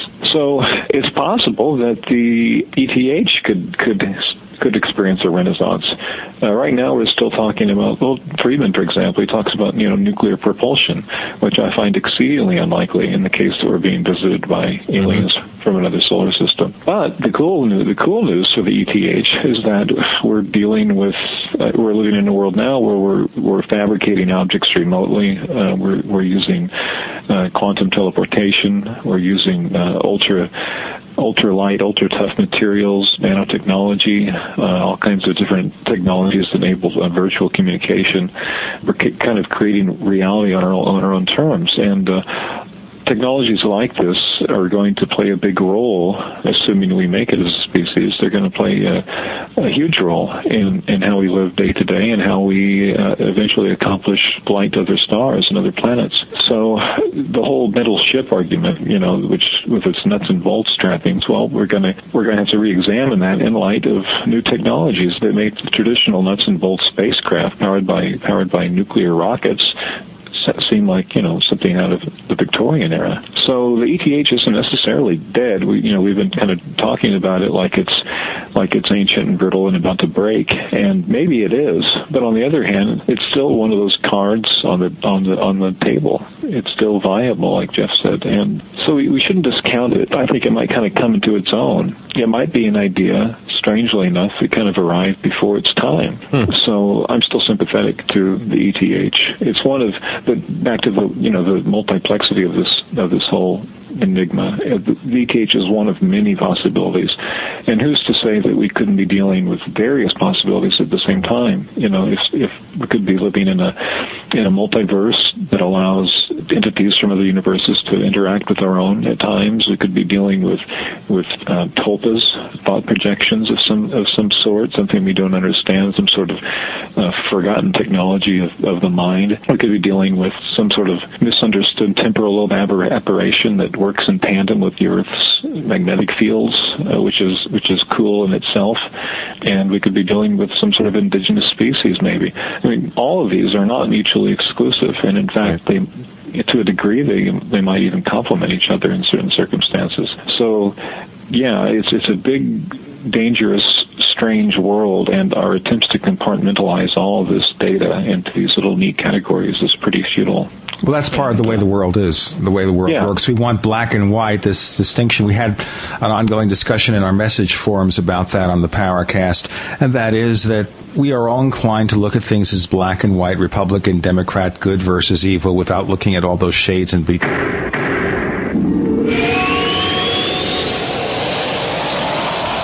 For 58 years, Fate has provided true reports of the strange and unknown. Fate brings you the latest in all aspects of the paranormal, like angels and miracles, psychic phenomena, ghosts, UFOs, and much, much more.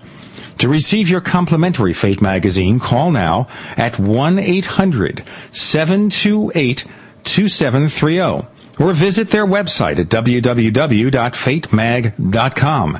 That's 1-800-728-2730 or www.fatemag.com. What are you waiting for? Your fate awaits. You're in the Paracast with Gene Steinberg and David Biedney. You never know what's going to happen next.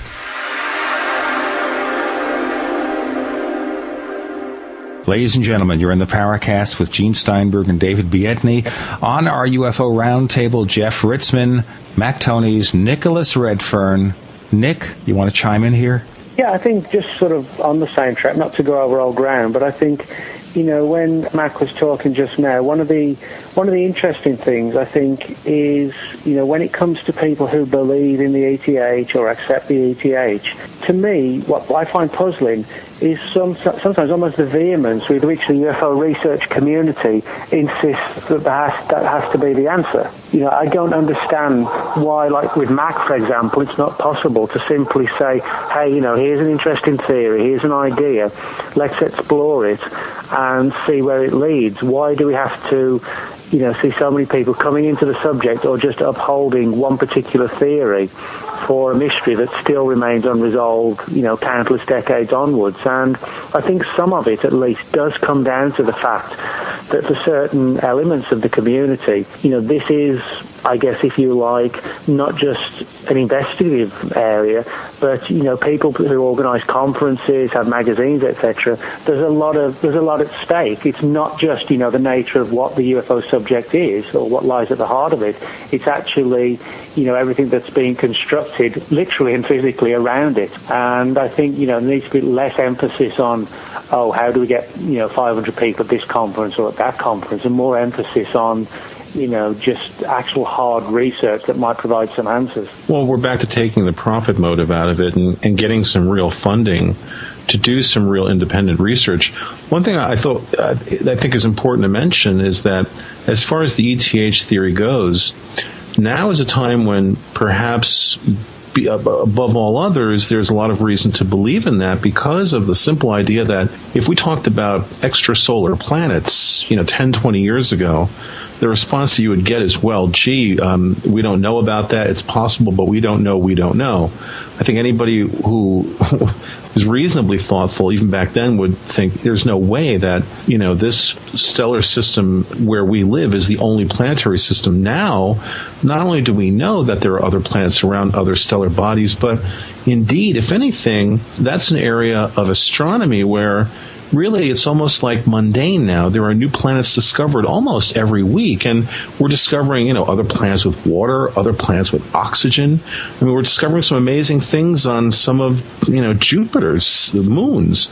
So, certainly in terms of the idea that there are other planets, well, if there was ever a doubt about that, as I said, I don't think there is, or there hasn't ever been for me. I think that's completely off the table now because we know there are other planets. Something I think is very important, though, to bring up about this thing that Max said about this idea that, ETH versus CTH, that these are not mutually exclusive. I think not only is Mac exactly right about that, but something that I've come to really believe, and I don't like using that word, as listeners know, but something I've really believed now is that there's some number of these encounters between humans and these creatures where the creatures promote the idea to the humans that they're extraterrestrial, and they're not. I think that, if anything, they're trying to get people to believe that they're extraterrestrials when indeed maybe they're not. And the reasoning behind that, to me, is pretty obvious. If you're a human being and you think that these creatures source from another planet and then go back to that other planet, you're potentially much less likely to feel threatened by them. Versus if you found out all of a sudden these creatures were living alongside us in a dimensional offset or under the surface of the planet or on the dark side of the moon, or pick your poison, that we'd be much less comfortable with this, and we would perhaps not be so accepting of this. And I think that there's a good possibility that that is indeed the case. It reminds me of the Hill abduction with the star map, which is very conspicuous and makes really no sense. Well, now, why do you say that? Show someone a map of space, like a spaceship's going to operate on principles like that, where you're going to be at the steering wheel looking at a map as you fly between stars. Well, is that necessarily the way it was put forward? I mean, from my understanding, well, no, not necessarily, but right. I know Jacques Vallée has made an argument against it, kind of basically espousing that that's not the way a spaceship navigates. Especially an interstellar spacecraft. It sounds like a show put on for their benefit, Mac, Exactly, right. That's what hits me. As soon as I see that everything that they observed, the way they communicated everything, was a show for their benefit, not to necessarily introduce themselves to Earthlings. Well, but we're back to motivation. If you had an advanced civilization that was interacting with us, what benefit would it be to them to reveal themselves? And this is the thing about the calls for disclosure that we are constantly hearing, that the government should give us disclosure, that we should, have all of the quote-unquote facts and the reality of this unveiled before us. I continue to believe that if we really were presented with the reality of this, it would not be what we think it is, I think, for many of us. And I think for many of us, it would be profoundly uncomfortable. So when people demand disclosure, I think we're back to this idea that they're demanding a revelation that fits with their view of what it should be. And if it's not what their expectation is, well, then essentially they'll not even accept it. They'll just say, well, no, I don't buy into that. No, I don't believe that. Even if it were the truth. Or is there an actual objective truth? That's the really you'd have a second disclosure movement to disclose the real truth. There you go. Or something like that. Oh, God. I mean, the Reader's Digest version. I mean, that's Dave. That's what somebody said to you at that meeting. Yeah. You know, I mean, give me the Reader's Digest version. There's not one. You know, I mean, it obviously is shown, if nothing else, that it's incredibly complex and it's probably subjective in more ways than we even think about. And you know, when you talk about what if they're living? We were talking about that the other night. What if they're living right beside of us and we can't see them because essentially, as I was told one time, you're numb. You know, you've got only so many senses that everything is based off of, and what then? I mean, and let's qualify this, Jeff, so that Mac and Nick understand. Jeff has been on our show before. I don't know if you guys know much about Jeff's background, but he is what I would categorize as an extreme experiencer. Jeff has had, or he claims to have had, a very wide range of interactions with these things, and I have found Jeff's descriptions of his experiences very compelling, and I think there are really interesting clues in this if Jeff is actually telling the truth. And of course, Jeff, we have people on the forums that say, you know, why do you have that guy on the show? And why do you believe everything he says? Yeah. You're damned if you do, you're damned if you don't, right? Yeah, exactly. So, I mean, I've dealt with that for years. I don't even care about that anymore. It is what it is. And I don't, you know, like I've said before, I don't claim to know what any of it is. I don't even know if it's not me. I mean, I can't even disqualify myself out of it. Or like Mac said, some kind of conscious thing that we don't know about or you know, projections, whatever. But I mean, I can certainly say that in a great number of times I wasn't alone and the people around me saw the same damn thing I did. But I mean, as far as clues and stuff, I mean, there's been a lot of weird stuff that's been said and that, I mean, there was something that I brought up to you a while back that I don't even remember right now, but you said, you know, I find that to be a really interesting clue. That's you're hearing the universe. Yeah, that's it. Yeah. The gong. You know, I mean, that kind of stuff that doesn't make a whole lot of sense until you tell somebody about it. People mull it over and think about it like you did and said, well, maybe it's this. I mean, I can't say that out of everything that had happened over the course of my life that I really gained anything as far as knowing more about them, you know. But I always tell people, you know, I learned volumes about me, which maybe that's the whole point. I don't know. But I remember them telling me at one point, you're numb in the aspect of saying you're blind, you can't see anything, you don't see everything that's around you, and I don't even know or remember what that was in response to or what I even said, because I barely ever get anything out when that kind of stuff happens, and it hasn't happened now for 12 years now, you know, something like that. I mean, it's been a long while, and very small instances, but nothing that was as poignant as what used to happen. But I mean, like I said, I learned volumes about me. I learned what I'm afraid of, why I'm afraid of it. I certainly learned what hyper-reality means, and a lot of fear stuff, the nature of why I fear things, and I mean, that's deep stuff, and that may have been the point.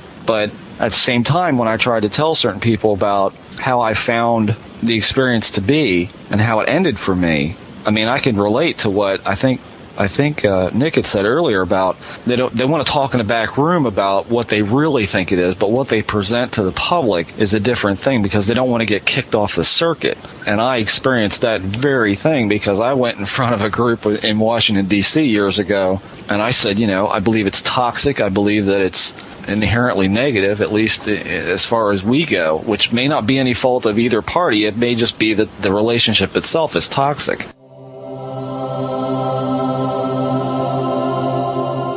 This is the Paracast with your hosts, Gene Steinberg and David Biedney. You never know what's going to happen next. Hey, let me just tell our listeners you're in the Paracast with Gene Steinberg and David Biedney, and we have another couple of sessions to spend on our UFO Roundtable featuring Mac Tonnies, Nicholas Redfern, and Jeff Ritzmann. And before you go back with what you were saying, Jeff, I wanted to mention something which I've never mentioned on the air before. And it was an encounter I had with Dr. Hynek, believe it or not, and Charles Berlitz. This was at the time that the Berlitz book, The Bermuda Triangle, was very popular. And we go back to the mid-'70s for this, okay? And I introduced these two people because I didn't know Dr. Hynek that well. I knew Charles Berlitz fairly well at the time. And they were talking in this hotel room, and Hynek was asking Berlitz, how do I sell more books? That was uppermost in his mind at that point. Great. Now, the other issue, however, is that when I interviewed Dr. Hynek, in his talks with me, showed me that he thought UFOs were a lot more complicated than nuts and bolts.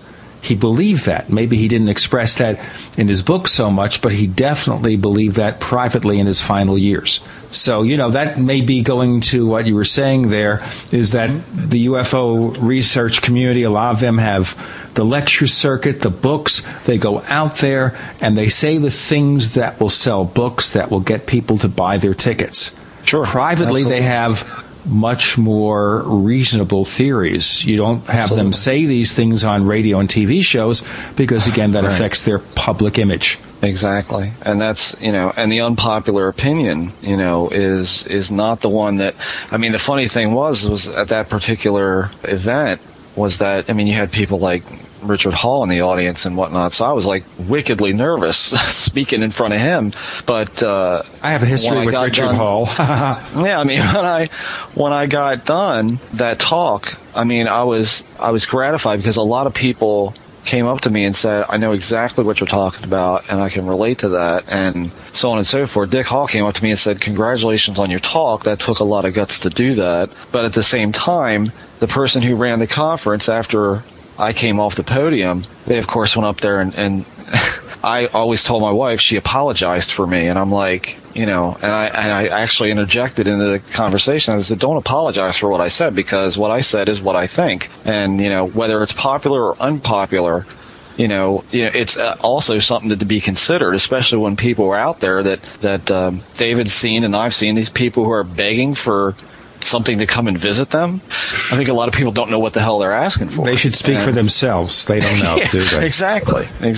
You talk about all the different theories that are out there. There's a lot of theories, but I think there's other aspects of it that we have to look at, that, the toxicity of certain things that we have to really be aware of when you're looking into this kind of stuff. Nick, you had been working on a book with, I forget who the other author was, Dr. Ryan, I think, right? About some toxic aspects of UFOs, right? Oh, Bob Wood. Yes.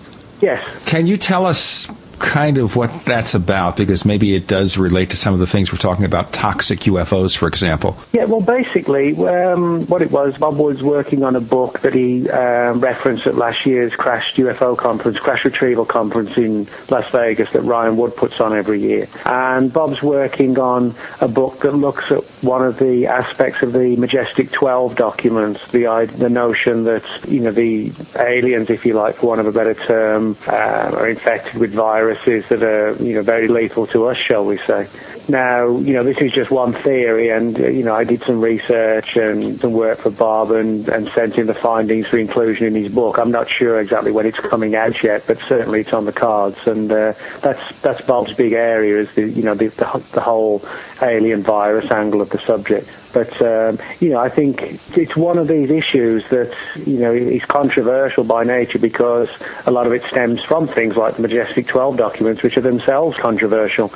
So, I think that's one of the problems with the UFO subject, is that so much of it is steeped in original controversy. That's one of the reasons why there's so much infighting within the subject, is because everything is steeped in controversy. That's just the nature of the subject. And I think, and I'm not just saying it because Mac's here, I think Mac's research that he's doing into the crypto-terrestrial theory is sort of the most interesting and exciting, because it's actually sort of breaking away from the rigid paradigms of the last 60 years and pointing out some of the flaws in the ETH, and also the suspicions as to why we're being constantly told these things are alien, and why in some cases the technology seems highly advanced, and in other cases it seems curiously almost quaint, to use a literal term, in nature. I think, as we've sort of broadly mentioned today, that we just need to sort of break out of the box, not worry so much about the lecture circuit, just get the information out and,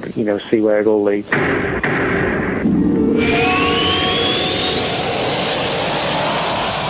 Hey there, listeners. Have you ever thought about hosting your website? You know where you can actually host your blog or your web page? Well, I'll tell you where to go. Host I Can. And as a matter of fact, they provide all our hosting too for this site.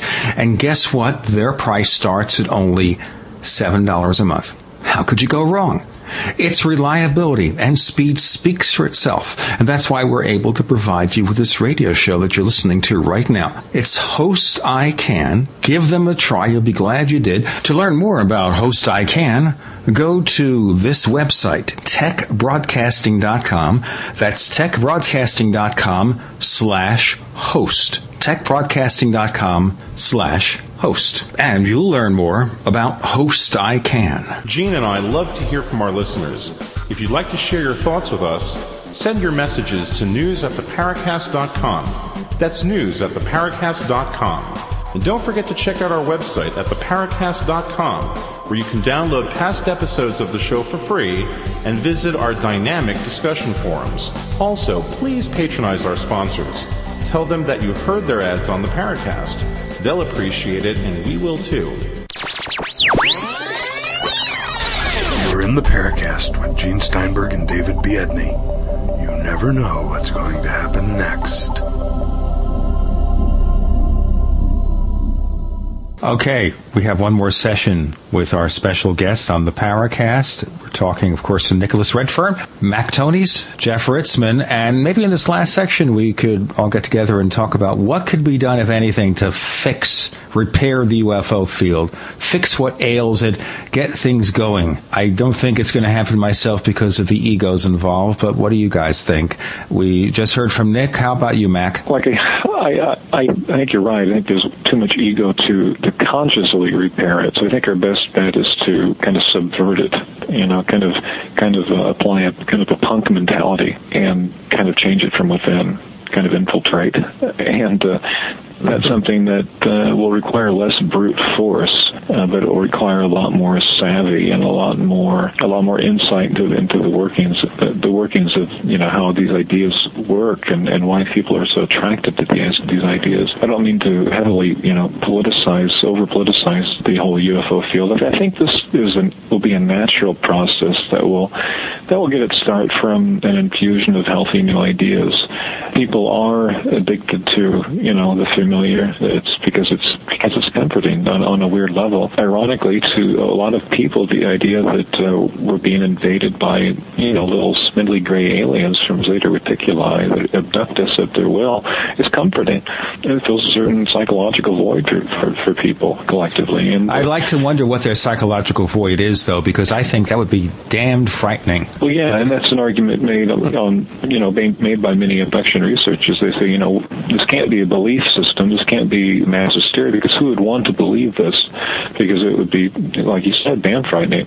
And for a lot of people it is. But at the same time, it fulfills the role of many stories that are familiar to us for thousands of years. It's kind of a quasi-religious, the kind of religious conviction that we're not alone. There's someone else, and they care about us. Those two facts alone make the idea that we're being infiltrated by gray aliens. Sure, but that's just organized religion in a different guise. Yeah, exactly, and kind of twisted in a kind of an evil guise, but nevertheless, it still has some of the major tenets of organized religion. Sure, you have good aliens, you have evil aliens. They are here to help us rather than to harm us. At least the blonde Venusians, who maybe are blonde from Alpha Centauri now or whatever. Even if they're there to harm us, at least that belief system inherently states that they care about us and that they're aware of us, and that I think that really strokes our ego on a mass level. They found us right here. That's not to say it's not true. That's not to say there aren't gray.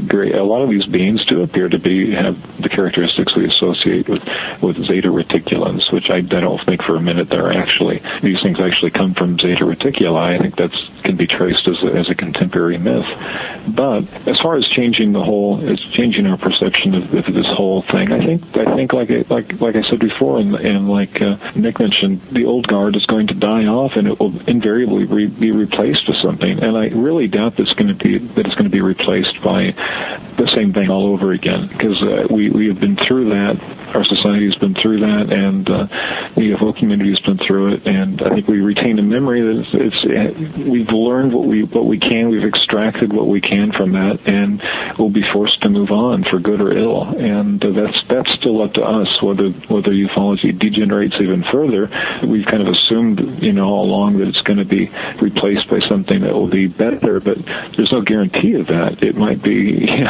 Ufology might get, if you can imagine this, might get even kookier. That's the worst case scenario. The best case scenario is that we shake off our binary outlook that David mentioned and start seeing some of the gray areas, and I think only then will we start putting pieces together. Jeff? Again, there's no quick fix for it, in my opinion. I mean, looking at it now, it's more bizarre now than it was 5 years ago to me. People are even more obsessed with the ETH and the lizard people and the grasshopper ones and the praying mantis people and all. I mean, it's just, to me, it's gotten more bizarre. So when Max said it could get kookier, yeah, I think it's absolutely going to get kookier. I mean, I've said this to David countless times that I feel sometimes that the best course of action for people who are genuinely interested in trying to figure at least part of this out before we're all gone is to more or less kind of shut yourself off and do your thing and try to be objective about it. And when you have something to say, how popular it's going to be or how dispopular it's going to be, and just say it,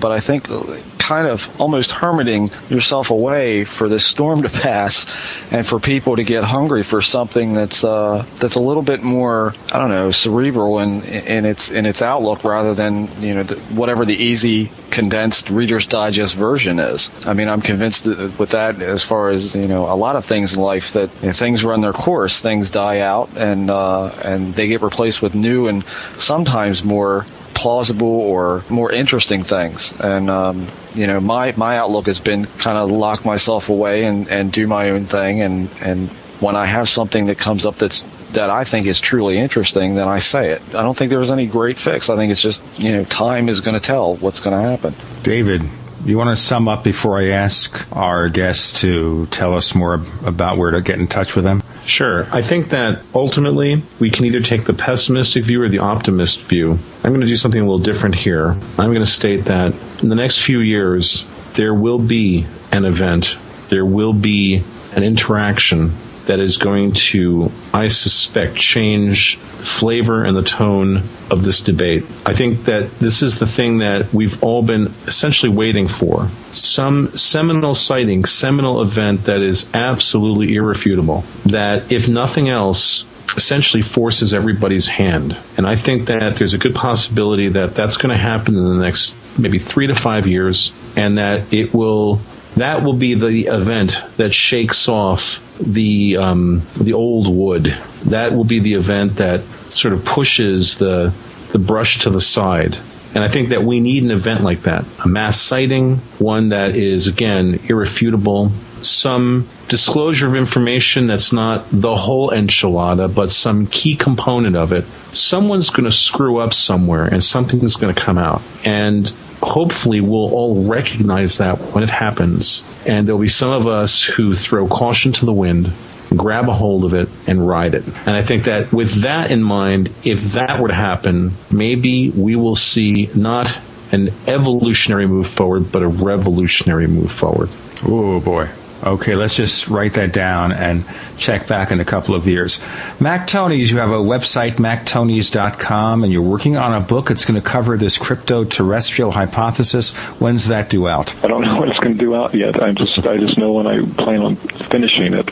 A little late. I had kind of a move going on and stuff, and other excuses. But no, I am still working on it. In fact, I just wrote a chapter a couple days ago, and coming along well. And I just want to be able to get a good product out at this point. Nick Redfern. I kind of suffered from a little bit of jumping around, and I want this one to read a little bit more smoothly, because a lot of it's cold from material that I've already written, and I don't want it to have that scattered flavor when you read it. I want it to have a little more narrative continuity. So I'm taking a little extra time with it, but I think it'll be, a nice addition to the debate for whatever it's worth. Hopefully people will like it. We'll keep us posted. NickRedfern.com is Nick's site. You have some new books coming out that you want to mention? Yeah, I've actually got one out right now, which is called, it's actually a little bit of a departure for me, it's called Celebrity Secrets, and it's a study of government files on how and why the FBI watched Hollywood celebrities from sort of pretty much the late 30s through to the 70s. We know all about the usual people like Marilyn Monroe and Frank Sinatra, but this covers everybody like Abbott and Costello, John Wayne. Abbott and Costello? You're kidding me? Oh, yeah. Oh, boy. Yeah, they had a big FBI file. Oh, boy. Really? Yeah, all sorts of people that you just wouldn't imagine were being watched by the FBI. Oh. So got that out right there, and people can get the books at nickredfern.com, and I also have a blog, ufomystic.com, which I update daily, and which I do with Greg Bishop. Okay, well, we do have a link to the nickredfern.com website as the mactonnies.com website. And Jeff Ritzmann, you're going to update your blog soon so our link doesn't go dead? No, I'm working all the time. Okay. So that's kind of backburnered right now. Jeff.ritzmann@gmail.com. If anybody wants to communicate at all, that's my email. Okay, thank you very much, gentlemen. Jeff Ritzmann, Nicholas Redfern, Mac Tonnies, thank you all for joining us this week on the Paracast. Thanks, guys. Thank you. Thank you. The Paracast with Gene Steinberg and David Biedney is a production of Making the Impossible Incorporated. Join us next week for a new adventure in the Paracast.